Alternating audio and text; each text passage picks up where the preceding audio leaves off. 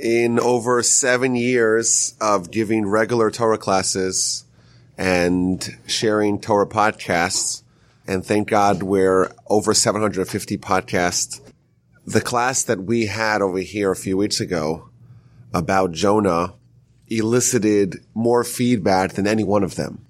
I got emails and text messages and calls. People were blown away by that particular subject matter in general, but also how neatly it fits in with the text. So even though now we're after Yom Kippur, people were very adamant that they want to hear part 2. So whereas before Yom Kippur we did part 1, covered chapter 1, we're going to cover the rest of the book today, chapters 2, 3, and 4. Now just the background again, we have many books of the Torah, the Tanakh, and one of them is a very short book called the Book of Jonah. And of course, it is read on Yom Kippur. And it's 4 chapters telling the story of a prophet who goes a little bit off script. Jonah ben Amittai is given instruction, go to Nineveh, plead with them, urge them, coach them to repent. Instead, he goes to Tarshish, and things don't exactly work out so well. He's on the boat, and the boat capsizes, or is about to capsize, and they throw him into the water, and the hurricane stops, and he's swallowed by the fish, and that's beginning of chapter 2. Now, of course, as we mentioned last time, the Torah is multi-dimensional. It's multi-layered. There's always going to be various strata of understanding for each idea in Torah literature. So, of course, we just began the Torah again, Bereshis, and Bereshis, the first parsha, it's famous for the fact that the simple level in itself is hidden, because it's so hard to really grapple and to grasp what's going on in just the basic understanding seems to be way above us. And that's typical to Bereshis, but really throughout the whole Torah, there's always different layers of understanding. So the Gaon of Vilna, the great Jew of the 18th century, he writes a short commentary, the Book of Jonah, explaining it not on the simple level, but on the allegorical level, on a little bit of a deeper level. And it's, again, like we mentioned last time, it's important to stress that this is not a replacement of the simple understanding. We don't discard the simple understanding, but this is an additional layer of understanding that's also going to fit in well with the themes that are present on the simple level, namely the idea of repentance. Now, each chapter in this allegorical understanding of the book of Jonah has within it a different theme. So the first chapter has Jonah. And of course, Jonah, the individual, that's the simple level. On this allegorical level, Jonah is a reference for the soul. And the soul is given a mission by God. Go to Nineveh, go to this world, perfect it, make it a hospitable dwelling place for God. Instead, the soul wants to do other things, wants to go to Tarshish, wants to pursue material, worldly pleasures, is put in the boat or the ship. That's the body. That's the marriage of Jonah and the boat. That's the body. And because the soul is disobeying God, the soul is extracted from the body and this union is dissolved. And that's where we ended off the first chapter. And chapter 2 is going to cover what happens to Jonah. Again, on this level, Jonah is a reference to the soul. What happens to it after death and before it is given another chance to fulfill its mission, the mission that God had originally given to it. So chapter 2 begins. God prepares a large fish to swallow Jonah, and Jonah is in the belly of the fish for 3 days and 3 nights. So the Gaon of Vilna explains the fish is a reference to the grave. Now, you read that simply, it makes sense. Okay, the person's dead, and what do we do with the body? We put it in the grave. But it's interesting that Jonah, in the analogy, it's not the body. Jonah is the soul. And we typically understand that after separation of body and soul, the body goes to the grave. And the soul goes back to heaven, goes back to its origin. The soul goes to its origin. The body goes to its origin. The body comes from dust. It goes back to dust. The soul comes from heaven. It goes back to heaven. That's our understanding. And here we see that for 3 days and 3 nights, the soul, or Jonah in this analogy, is in the fish, i.e. is in the grave. So the way the Gaon of Vilna explains this is that this person, in this analogy, is someone who has not yet fulfilled his mission. So there are still responsibilities on the docket for the soul. But because the soul's been separated from the body, it's no longer feasible for the soul to effectuate its mission. It's got a checklist, tasks to do, and it can't do it. And it realizes that there are very steep consequences for not fulfilling its job, its mission, that it was delivered by God. So it's desperately trying to be restored to the body to be given another chance. It wants to resuscitate the body. So it's hanging out in the grave. And again, he quotes this idea. These are obviously Kabbalistic ideas, and this is the first of many that we're going to see today, that for the first 3 days after death, the soul is under the impression that this is still reversible. The body is still warm. The body is still, maybe I could somehow be infused back into the body and, restart the engine, resuscitate it, give us another chance. Maybe I could still fulfill the mission before going to have to face God, before going to have to face the judge, and not having accomplished what I was instructed to do before I was placed into the body. So for 3 days, Jonah is hovering, so to speak, the soul is hovering over the body. Maybe we could have another chance. But after 3 days, it senses, it's clear actually, that the body starts to disfigure, starts to decompose, and it becomes evident to all, including Jonah, including the soul, that it is no longer feasible, at least in this variety of the body, for the soul to once again be animated in. So what happens? Now it's clear to the soul that it's in trouble, and it starts to pray. In the second verse of chapter 2, Jonah prayed to Hashem his God from the belly of the fish. Now, again, we mentioned this last time. I want to say it briefly again. Every time in the book of Jonah that there is a change between masculine and feminine, as we know, Hebrew words, like many languages, they have a masculine variety and a feminine variety. Every time there's a change, that's noteworthy. So in verse 1 of chapter 2, it says, God provided a fish, a dug, which is the Hebrew word for a fish, to swallow Jonah. But that is the masculine version of the fish. And the next verse, Jonah's calling out to God, Mimeha daga. Daga is also a fish, but it's the feminine version of that word. It's also a fish, but it's a feminine version. So again, the Gaon of Vilna, the way he explains it, is that there's different junctures, there's different levels of post-life or post-death, post-mortem locales in which the soul is ushered in. Initially, it's under the domain of this angel called Duma. We'll put that on the side. And then it ends up in a second place, which is called Gehenom. More about that in a little bit. And it's appropriate, he says fittingly, that the initial juncture, the initial stage is of a masculine version and the subsequent one is of a feminine version. And the rest of the chapter is going to be Jonah's prayer or the soul's prayer to God from its very precarious state. He calls out to God, in my trouble. I called out to the Lord and he answered me. From the belly of Sheol. Sheol is one of the names given to purgatory, to hell, to Gehenna.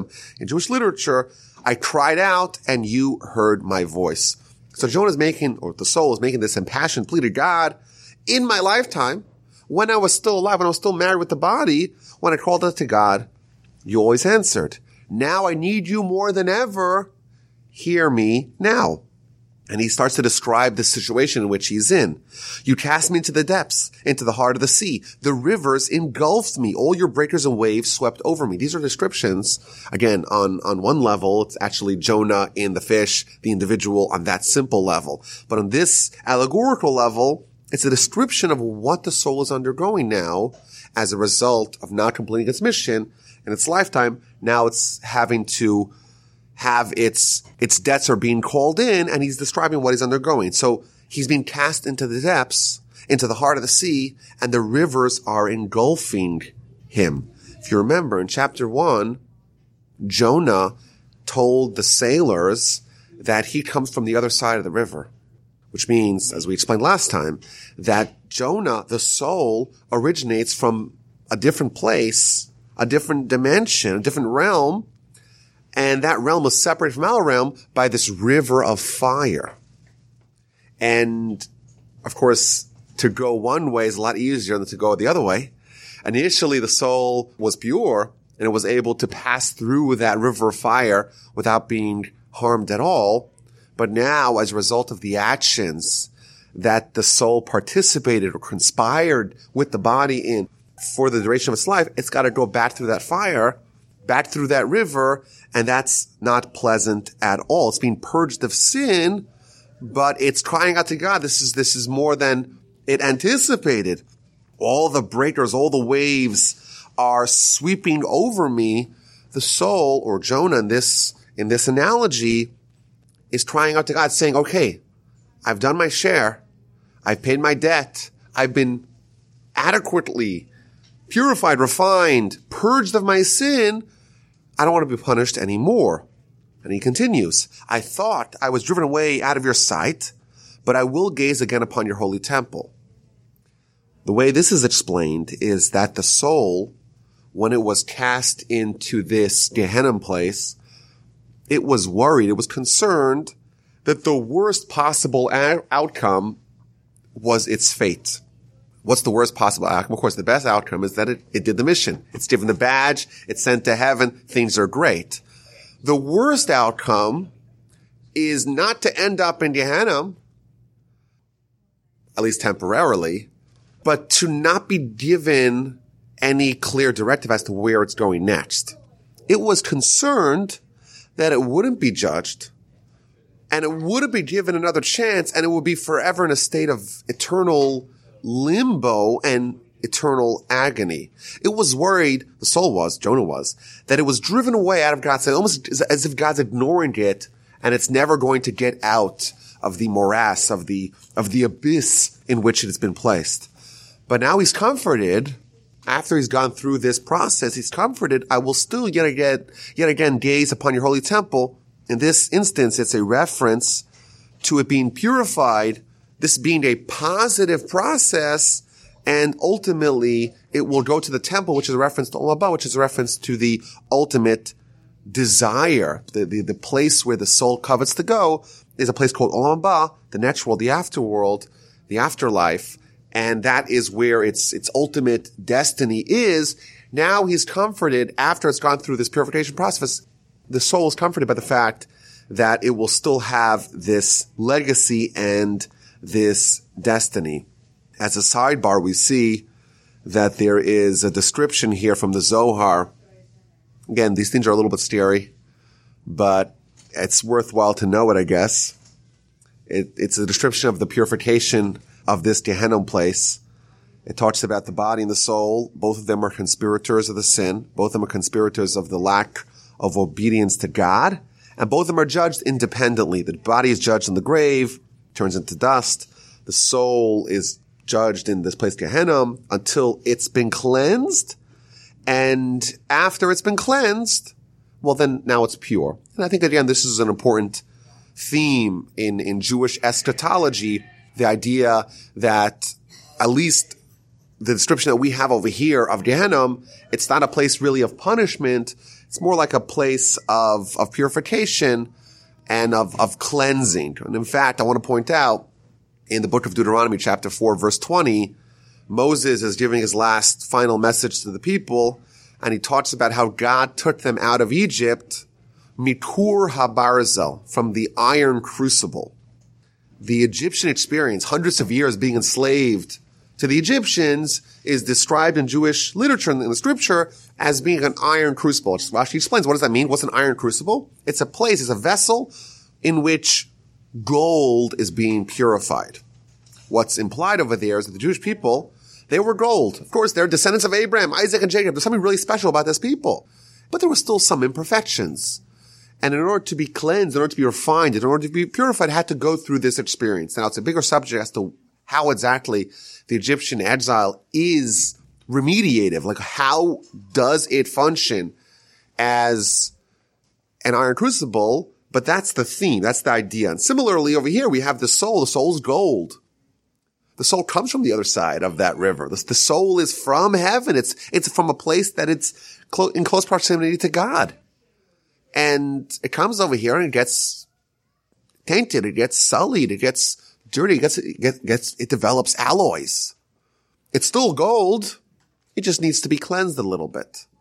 And that's the picture that we're being described over here of what Jonah, of what the soul is going through. And it continues. The waters closed over me. The deep engulfed me. The reeds were tangled around my head. This is a description of what it's going through.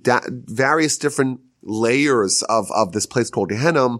And this idea that the reeds are tangled in it. That's a description of all those impurifications that are wrapped up in the gold. And that's a theme that we see throughout Jewish literature, that what happens to the soul when the soul makes a blunder is that it gets impured. It gets sullied, it gets damaged almost, and the sin, so to speak, cleaves to the soul, and it becomes very hard to separate those two. And as a result, the soul becomes impure. And here's the process that we have of untangling, of disentangling all those sins. In fact, the Talmud, the Gaon of Vilna here in his commentary, he quotes from the Talmud that talk about people doing a sin and that grasps onto them. It's almost, and one example, it says, talks about Joseph. When Joseph was being seduced by the wife of Potiphar, it says that he did not want to be with her and he did not want to lie with her. So there's extra words. And whenever the Torah gives us extra words, it's hinting at extra things. What does it mean that he didn't want to lie with her? He didn't want to be with her. So Rashi there says, quoting from the Talmud, that he didn't want to lie with her in this world and he didn't want to be with her in next world. Implying from that had Joseph sinned, this would not be a one-off event. The effects of that would be cleaving to him forever, or at least until in the afterlife it had to be removed. And that's the idea. There's another source here.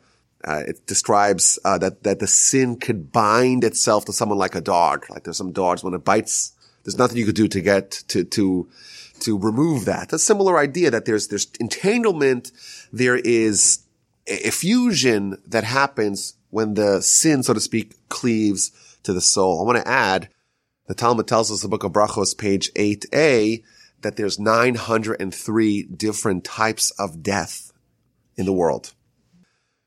And the best of them is called Neshika. And the worst of them is called Askara. And Neshika, says the Talmud, it's equivalent to extracting a hair out of a glass of milk. Seamless, painless, no problem. What that means is that the soul and the Yetzer Hara, the soul, the pure gold, it hasn't been tampered with. It hasn't been infiltrated by the sin. And you just pull it out. The body and soul are separated painlessly and seamlessly. That's the best kind of death. The worst kind of death is Askara. Well, Askara is equivalent, says the Talmud, to a tuft of wool that has been infiltrated by branches of thorns. And of course, to separate those two, it's a nightmare because they've become so enmeshed with each other that it's impossible to really pull it out. And even when you do pull it out, there's going to be flecks of wool that come out with the thorns and little bits of thorns that are still there. It's not seamless at all. And that's a description, again, that as a result of your behavior, the soul actually changes. The physiology of the soul is influenced by the person's behavior. That's the idea here that we see that the reeds are entangled, that Jonah is describing what's happening to him. He comes with the reeds entangled, and now it's the time to disentangle them, but that's not very pleasant.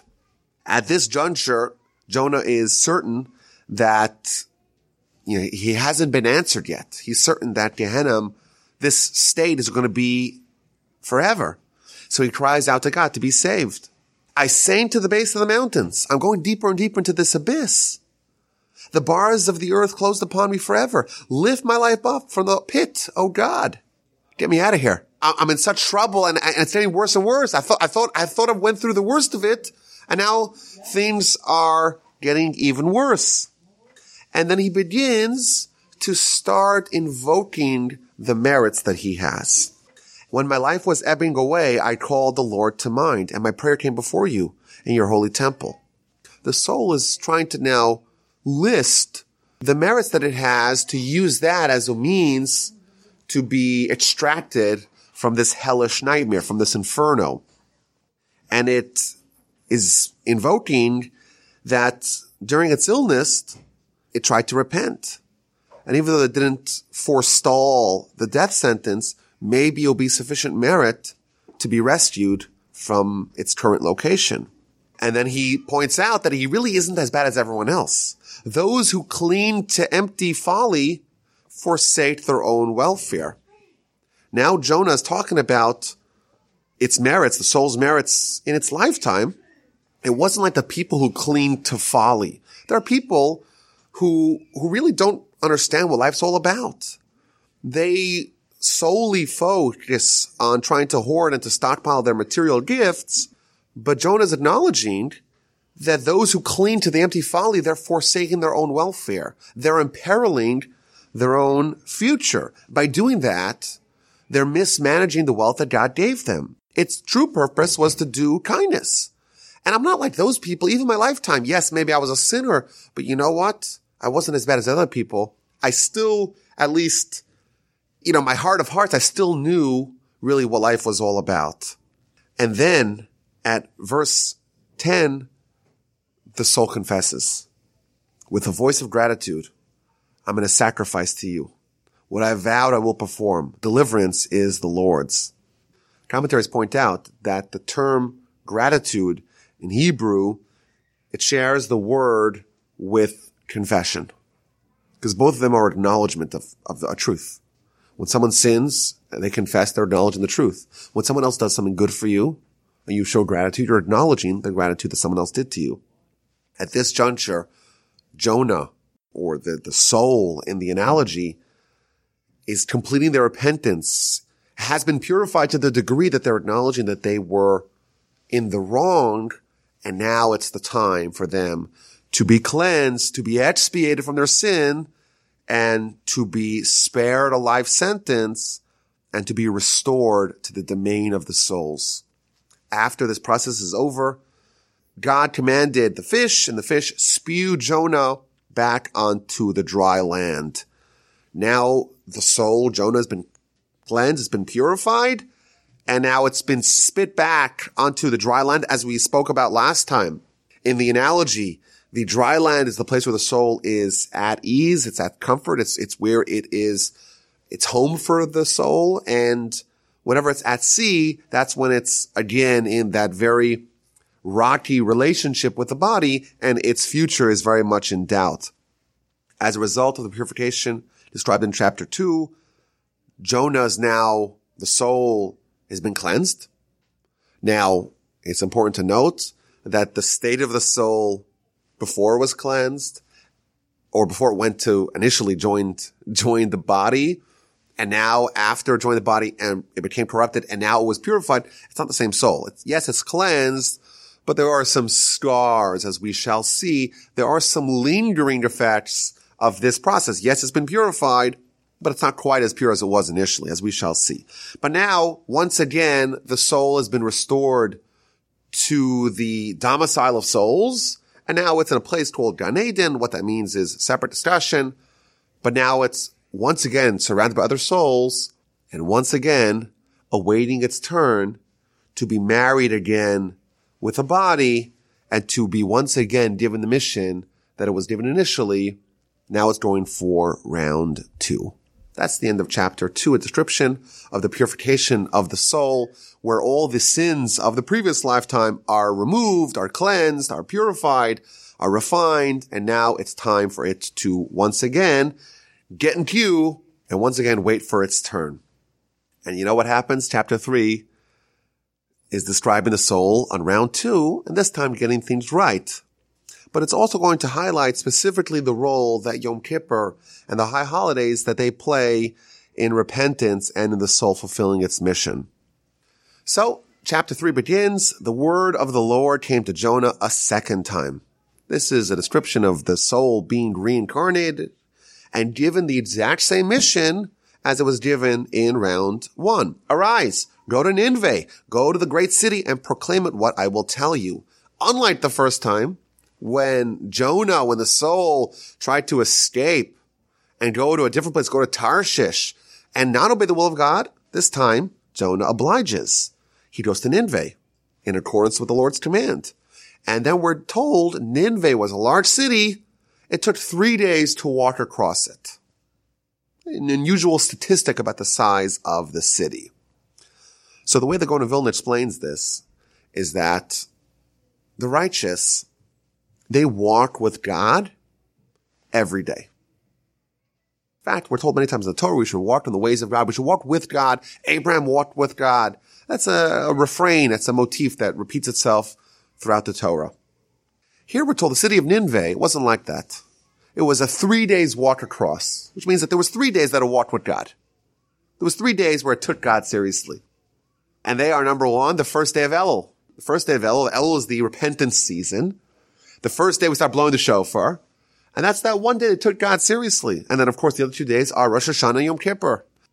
And God sends the soul, okay, now it's your job, it's your mission to take a city that's a 3 days walk across and transform it into a city that's always walking with God. And the narrative is going to show how the high holidays are so central to getting it right the second time. So Jonah starts out, makes his way to the city, and he travels a distance of 1 day, and he proclaims, in 40 more days, Nineveh will be overthrown. So again, the first day that he arrives, that's a description of the first of these 3 days that it takes seriously. That's the first day, Rosh Chodesh Elul.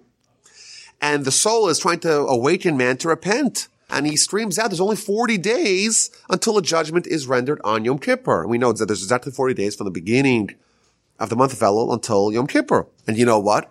It's working. The people of Nineveh, they believe in God. And they proclaim a fast. And the great and the small alike, they put on sackcloth. And even the king makes dramatic moves. The news reaches the king of Nineveh. He gets up from his throne. He takes off his robe. He puts on sackcloth and he sits in ashes. The entire people, they put on sackcloth. The king goes a step further. He actually sits in ashes. So there's 2 points here. First of all, you'll notice that the people, they begin their process of repentance earlier. And only subsequently does the king begin his process. What that's hinting at tells us, the commentary, that the king is a representation of people who are haughty, people who are aloof, people who feel supreme. And we see here that this is antithetical to God. The hardest thing to change is the feeling of supremacy. For someone who can do no wrong, repentance is very difficult, because repentance by definition is acknowledgement of one's flaws. So the king, it takes him a while. Everyone else is already on board, and only subsequently does the king remove his crown, get off the throne, don the sackcloth, sit in the ashes. That's number one. Number two, we see that the whole town, they put on sackcloth, the clothes of mourning, of trying to really take things seriously. And the king goes a step further, and he sits in the ashes.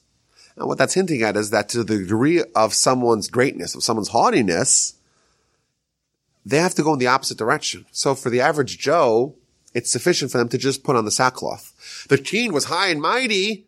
He has to go even further. He has to sit in the ashes. The greater you are, the higher your stature, the more humility you must embrace. In fact, he quotes here from the Talmud. The Talmud tells us that when there is a crisis, and the most common example is that there is a drought in the land of Israel. So there were times when the Sanhedrin would decree and would declare that there is a fast day. Everyone's got to fast. And the Mishnah describes that they would put a bunch of ashes on top of a stand, and they would take it and apply it to the forehead of the great leaders. So the head of the Sanhedrin, the Nasi, those people, they would apply it on their forehead, and everyone else would come apply it on their own forehead. And the Talmud asks the question, the Talmud says, wait a minute, why is it applied to the forehead of the great leaders, but the average people, the regular folk, they apply to their own foreheads. And the answer is because that's more embarrassing.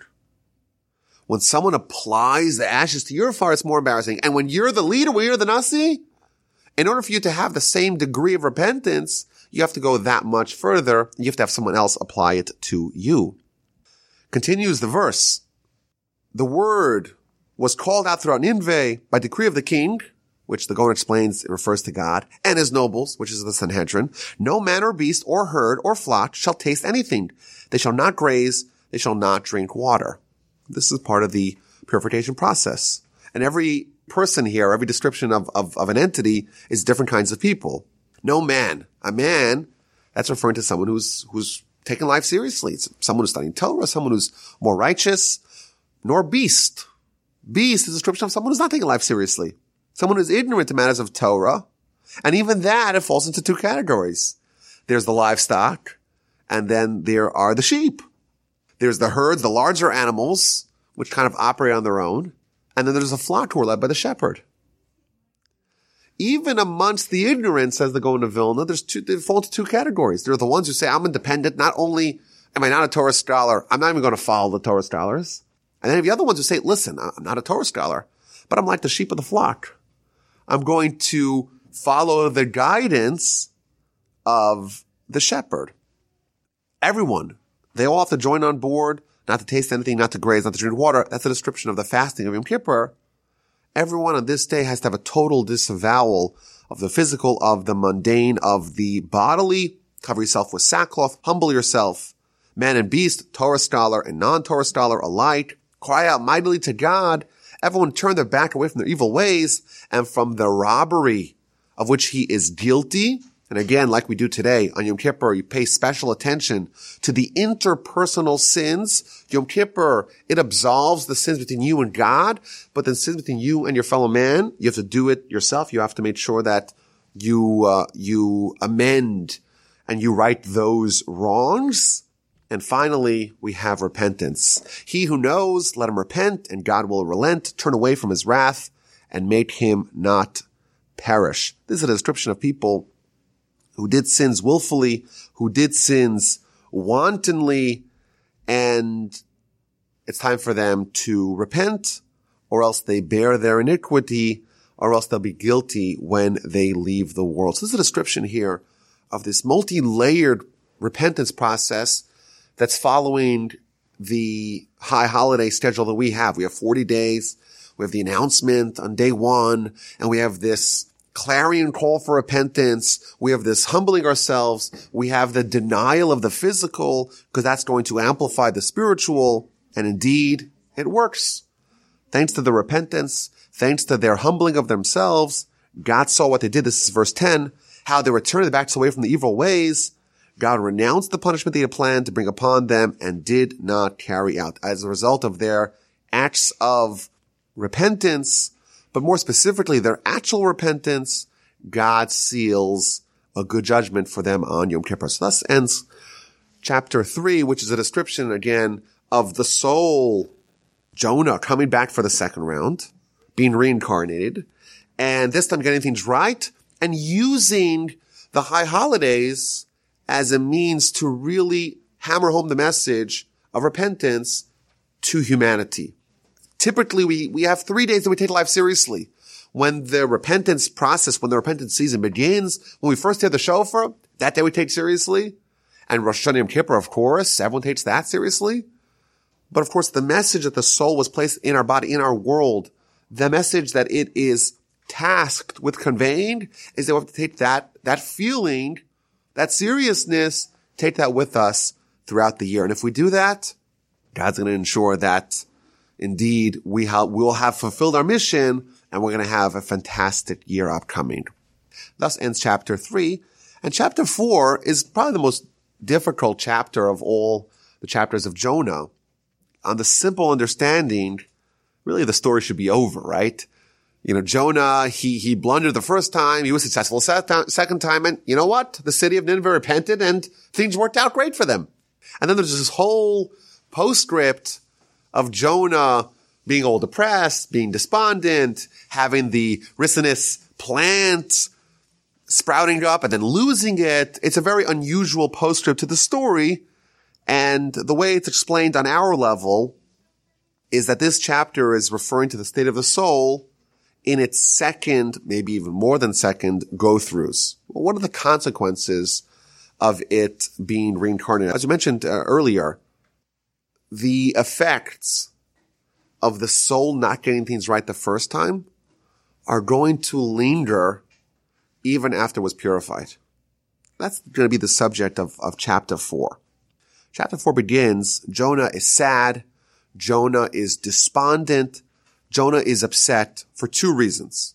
This displeased Jonah greatly, and he was aggrieved. It's not so clear exactly what's the matter. You did your job, you came to Nineveh, they bought what you were selling, they repented, it seems like you should be all clear, all good, but there's 2 reasons why he's upset. He's displeased greatly, and he is aggrieved.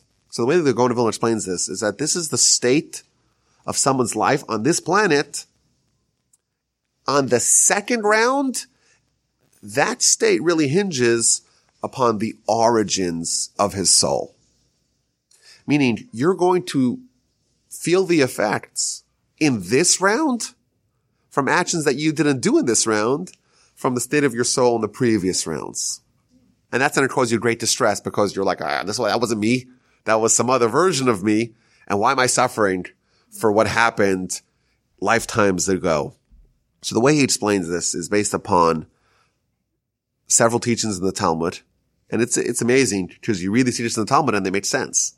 They're very famous teachings in the Talmud, but he's going to layer them and weave them into this tapestry based upon very, very deep ideas, very Kabbalistic interpretations of very famous teachings in the Talmud. So for example, in the book of Moed Katan, page 28a, there is a famous citation from Rava.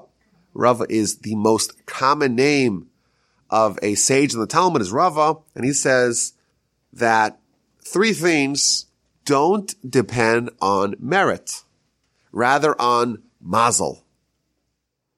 What are these 3 things? Life, children, sustenance. Bani Chayim Mazoni. These 3 things don't depend on merit, rather on mazel. So what does mazel mean? So typically the word mazel means luck, like mazel tov, good luck, or omens, or things that are not in your control, things that are predestined. It's not so clear what it means. It explains the Gaon of Vilna. Merit is a reference to how you're behaving in this round. Mazel is a reference to how you behaved in last round. And therefore, these 3 things, Bani Chayim Zoni, your children, your progeny, your life, and your sustenance, it doesn't matter what you're doing right now. It matters what you did last time. It's not in the schus, in the merit, i.e. in how you're acting in this go through, but in your previous incarnations, that is what determines it. Jonah's, he's depressed. He's like, I did my job, and why are things going so poorly for me? I fulfilled my mission. And in the question of merits, is anyone more meritorious than Jonah? In round 2, he was given the mission and he executed his mission perfectly. And yet he's depressed. Yet he's sad. He's like, I don't get it. I did everything right and just nothing's working out for me. And he's sad for that reason. And we're being told here is that this is the result of not Jonah round 2, but Jonah round 1.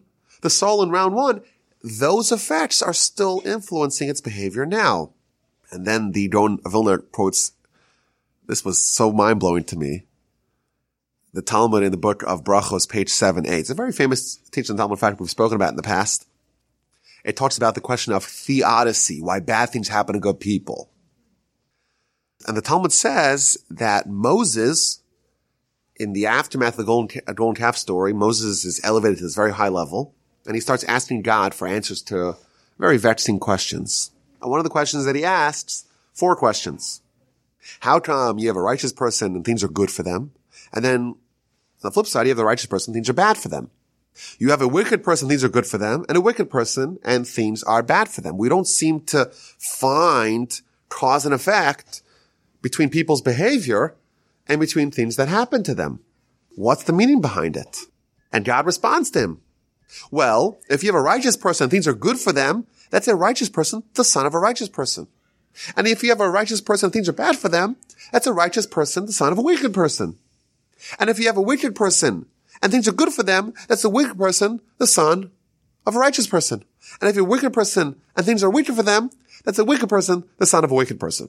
Essentially what he's telling you is that, yes, what determines what happens to you in this life has nothing to do with how you are right now. It has to do with who your father was.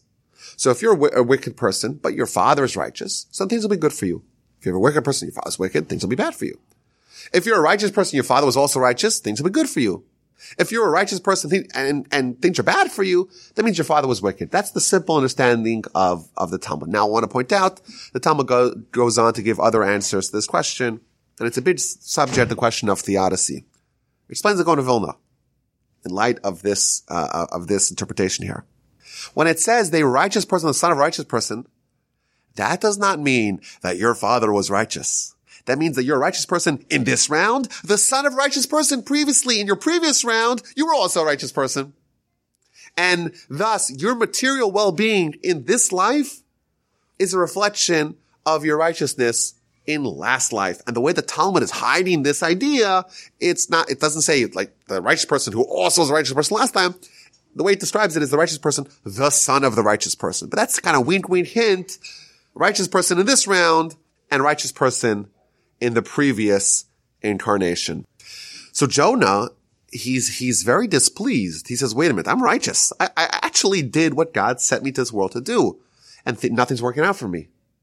And he doesn't realize, or maybe he does realize, that he is righteous, but he's the son of the wicked person. Meaning, in this round he's righteous, but in the previous round, he was wicked. He did disobey the explicit instruction of God. And now he's suffering as a result of his decisions last time. And that's the first reason why he is displeased. And then the verse continues that not only was he displeased, but he was also grieved. There was another element, another wrinkle to his disappointment, and that is the fact that he sees the city of Nineveh. And he comes as a messenger of God, so to speak, to Nineveh, a city of sinners. And they turn things around on a dime. And what happens to them? Not only do they merit to be repented and to be expiated and to become close to God, not only do they have next world, they have this world too. And Jonah's like, I'm the one who's coming here and I'm teaching them about God. And you know what? They learn. And what happens to me? Everything in this world goes down the tubes for me, and for them, they have everything. And he's so grieved by the fact that these people managed to have everything, also this world and also the next world. That's a common theme. There's many citations for this. For example, the Gaon of Vilna brings, there's 3 places in the Talmud where the Talmud tells stories of people who repented. People who lived a life of sin, and at the very end of their life repented. And the Talmud concludes by all these 3 stories that these people merited to earn Olam Haba. They earned the afterlife in 1 hour. Most people need to spend 70 years, a whole lifetime to try to get Olam Haba. And these people, in 1 hour, with 1 act of martyrdom, with 1 act of gallantry, with 1 great deed, they changed their whole destiny on a dime. And as a result, the Talmud says that the great rabbis started crying. And they're crying because we have to suffer so much in this world only to earn our ticket, our golden ticket to Olam Haba. And these people, they're having a great time in this world. And at the very last moment, they flip the switch and they end up with everything. They have this world and they have next world. And that's another reason why Jonah's so upset. Because he's suffering in this world and there's nothing he can really do about it, apparently. Maybe there is something, as we shall see. But there's nothing that he can seem to be doing about it. And then he sees the people of Nineveh and things are going swimmingly for them, both here and there. So what does Jonah do? He starts to pray to God for his sustenance. This is verse 2 of chapter 4. He prayed to the Lord saying, please, O Lord, isn't this just what I said when I was still in my own country? That's why I fled to Tarshish. For I know that you're compassionate and gracious God, slow to anger, abounding in kindness, renouncing punishment. The soul in round 2 is praying that God alleviates its suffering as a result of its previous incarnation. And he says, listen, my previous lifetime, that he didn't repent, He fled to Tarshish. He pursued the material desires. And he thought, maybe, you know what, at the end I'll have enough time to repent, to remedy my misdeeds before I died. But of course he didn't have time. But he thought that God's slow to anger, God's abounding in kindness. He would have enough time to be able to repent before he died. And now he's being punished because he didn't have time to repent. And he wants to have God provide his sustenance now in this world, in his second go through, because, the sins of his first go through, he wasn't so bad because he thought he would repent. He thought he would have time to repent. And then he tells God, if you don't alleviate my suffering, just kill me. Please, Lord, take my life. I'd rather die than live.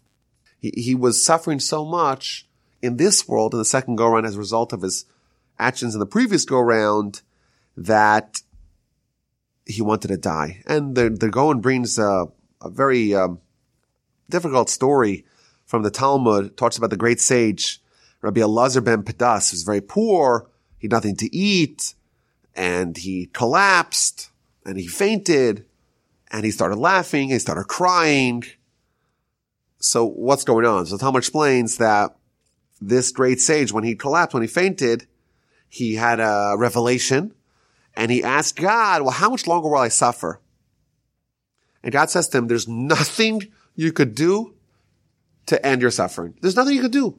It's baked into your mazel, so to speak. It's baked in to the actions of your previous life. There's nothing you could do. I'll have to destroy the world and start from scratch again to be able to bring about a change in your fortunes.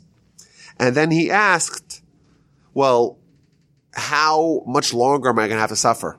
Did I already do more than 50% of my suffering? He says, yes. Okay. Well, you know what? In that case, don't restart from scratch. Don't destroy the world and start from scratch so that you could create me under a different influence and things could work out for me. So again, there's this idea that Jonah is like, if things can't change, I can't handle it. It's too much to bear. Kill me. I'd rather die than live. And there's a very interesting, again, famous Talmudic teaching that is being presented in the Kabbalistic light over here by the Gaon of Vilna. He's saying he'd rather die than live. So typically it means, the way we understand it is that he wants to die now.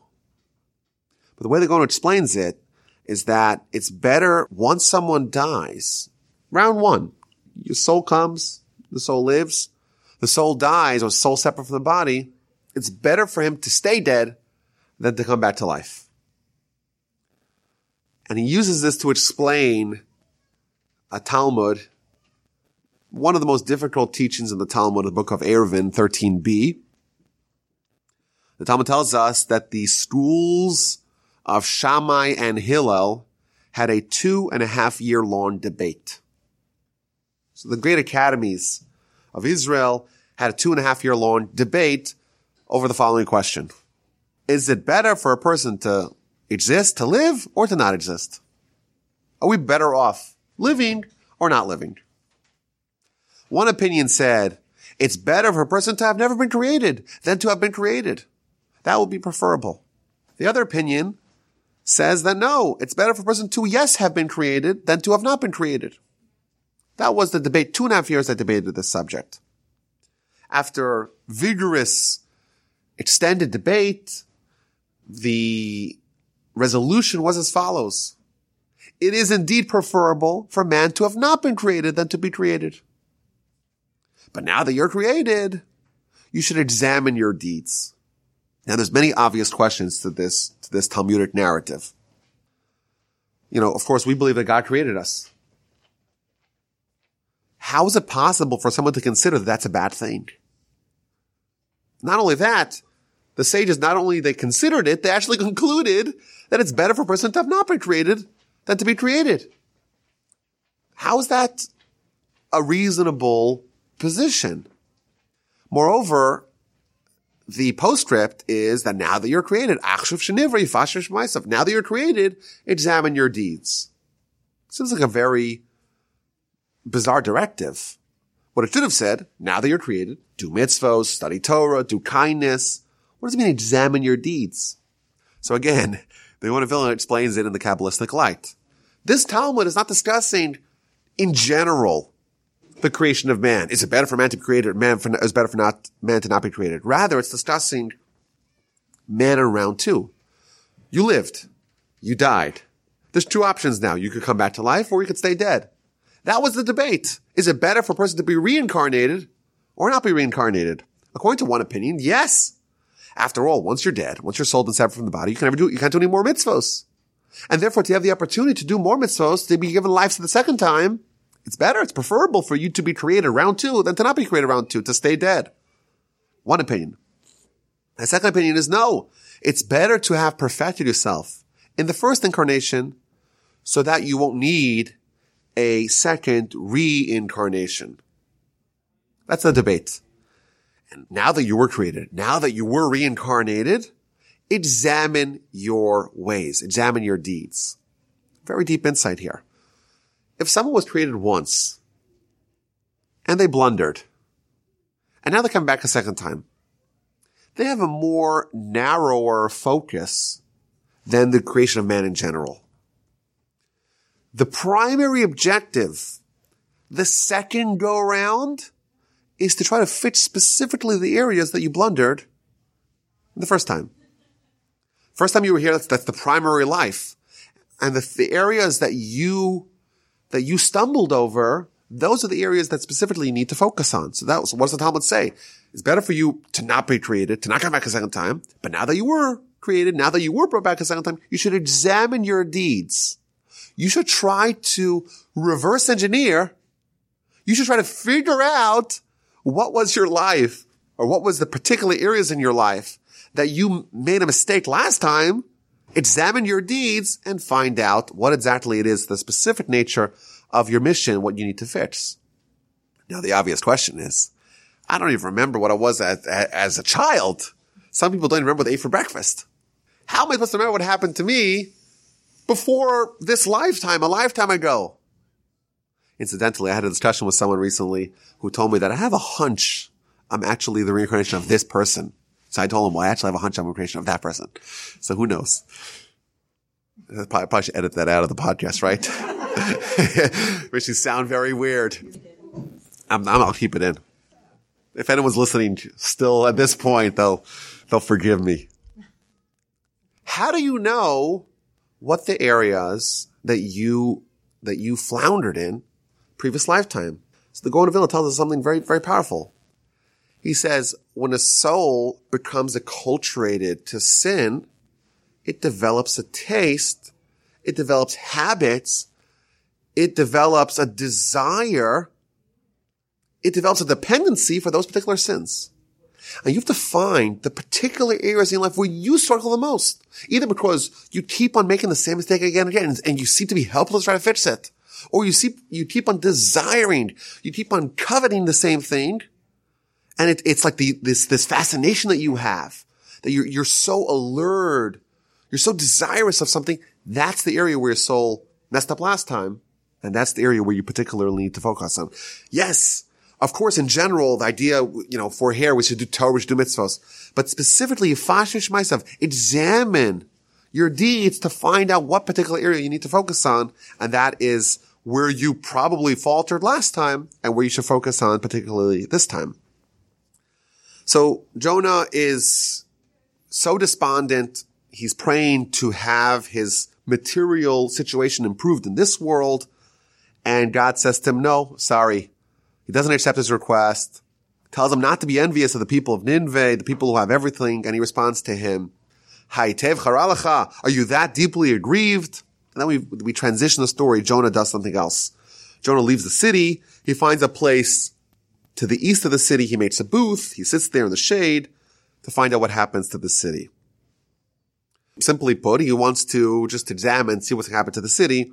And therefore he goes to the east of the city, makes a booth. Of course, there's a lot of meaning behind each one of these clauses. The way the Gaon explains it is that the soul, it realizes it can only have one world. And therefore it embraces and dwells in the Kedem, which means the east of the city. But the word also means Kodem, which means that preceded, it decides to dwell in Torah, that preceded the world. He makes a booth, which is the Hebrew word for that is a sukkah. A sukkah is a temporary housing. A sukkah is the greatest manifestation, greatest embodiment of someone who says, life over here is temporary. And therefore, let me sit in a temporary dwelling, because really I'm focusing on the next world. And Jonah is now at this time is like, okay, well, I can only have one world. Let me have the next world. And therefore, let me make everything in this world, let me assign it its correct temporality.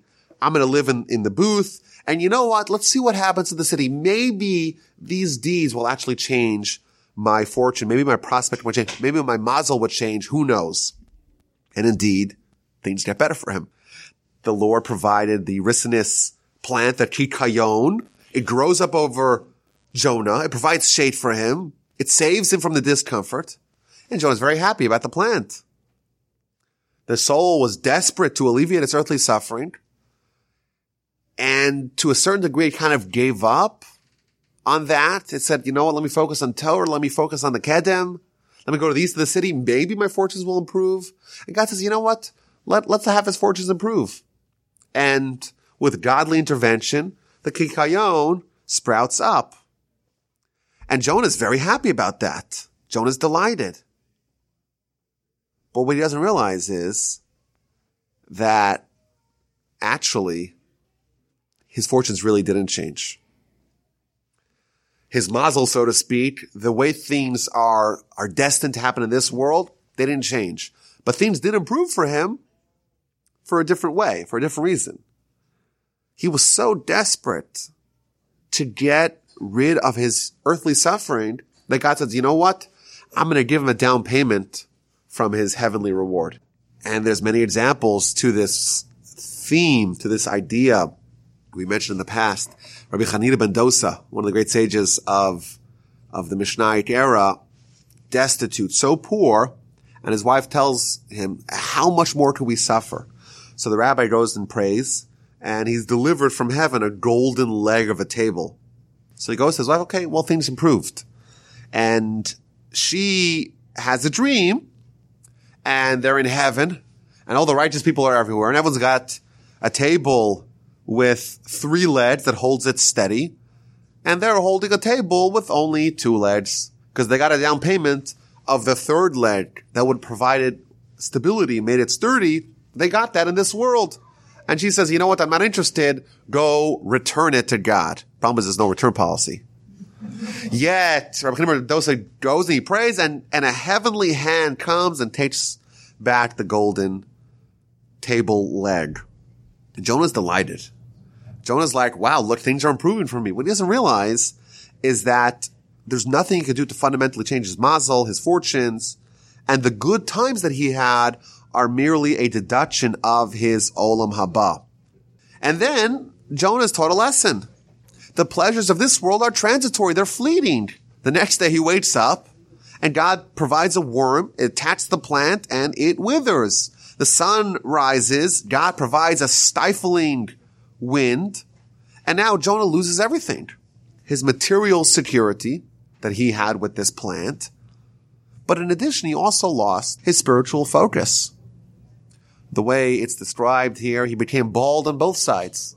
It's a description of this man who had salt and pepper hair, but had 2 wives, one old wife and one young wife. And the old wife was not happy that he had the black hairs. She wanted him to be like him, so she pulled out all the black hairs.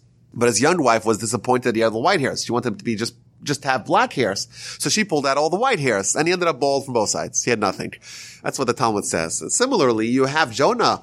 He had the spiritual world, but then he was tempted with the physical world. He got this kikayon down payment, and he neglected his spiritual pursuit, and now he's bald from both sides. And again, he's like, I'd rather just die. He begged for death. This is too much pain to absorb.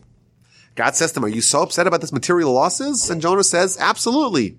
Are you deeply aggrieved about the plant? Yes, he replied, so deeply that I want to die.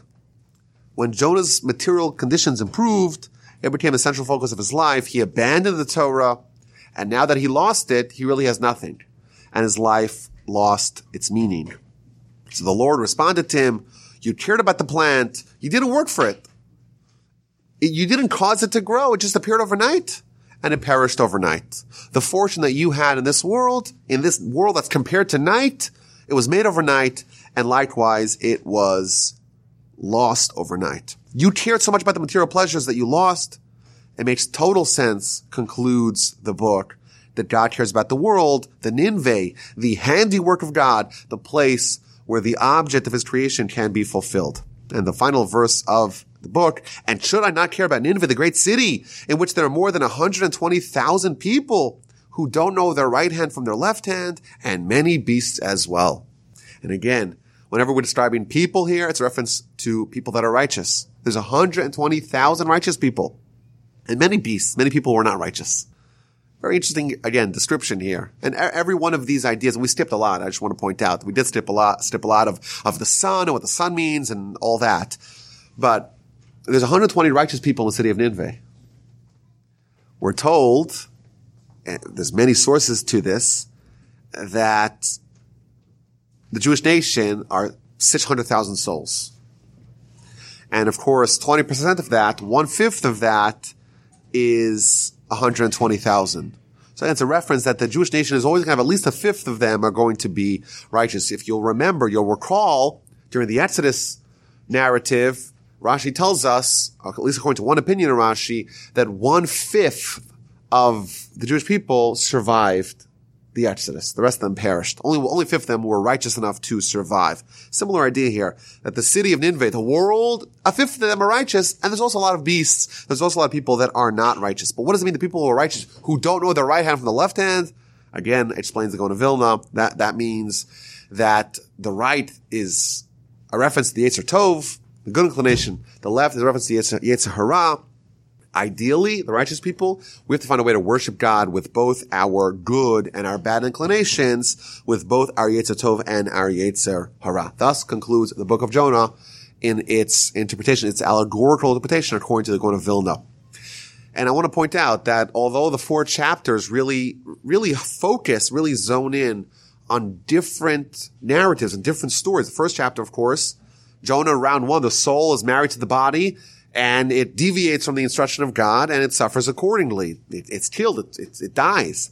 Chapter 2 is the soul after its death, before it's been reincarnated, it's going through the purification process in the Gehenna. Chapter 3 is round 2. The soul is brought back to life, reanimated. This time it follows its directive.